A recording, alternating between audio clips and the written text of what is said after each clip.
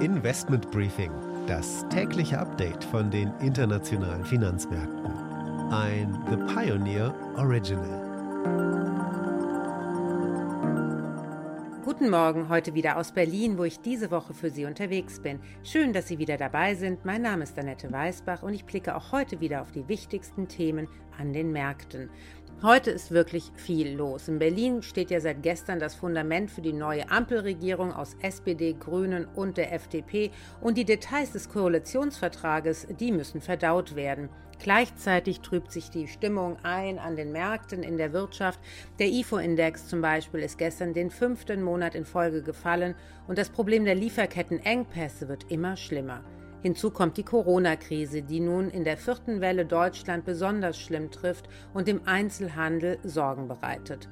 Die Stimmung ist wie gesagt eingetrübt. Der DAX ist weiter unter der Marke von 16.000 Zählern.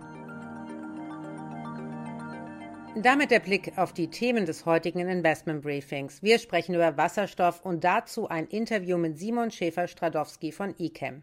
Die Türkei ist ein weiterer Schwerpunkt mit einer Einschätzung von dem Portfolio-Manager Sergej Dergachev von Union Investment.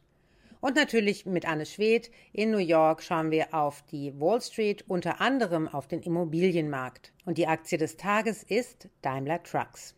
Soweit die wichtigsten Themen für heute. Die komplette Ausgabe hören Sie als Pionier. Damit unterstützen Sie unabhängigen Journalismus und halten unsere Angebote werbefrei.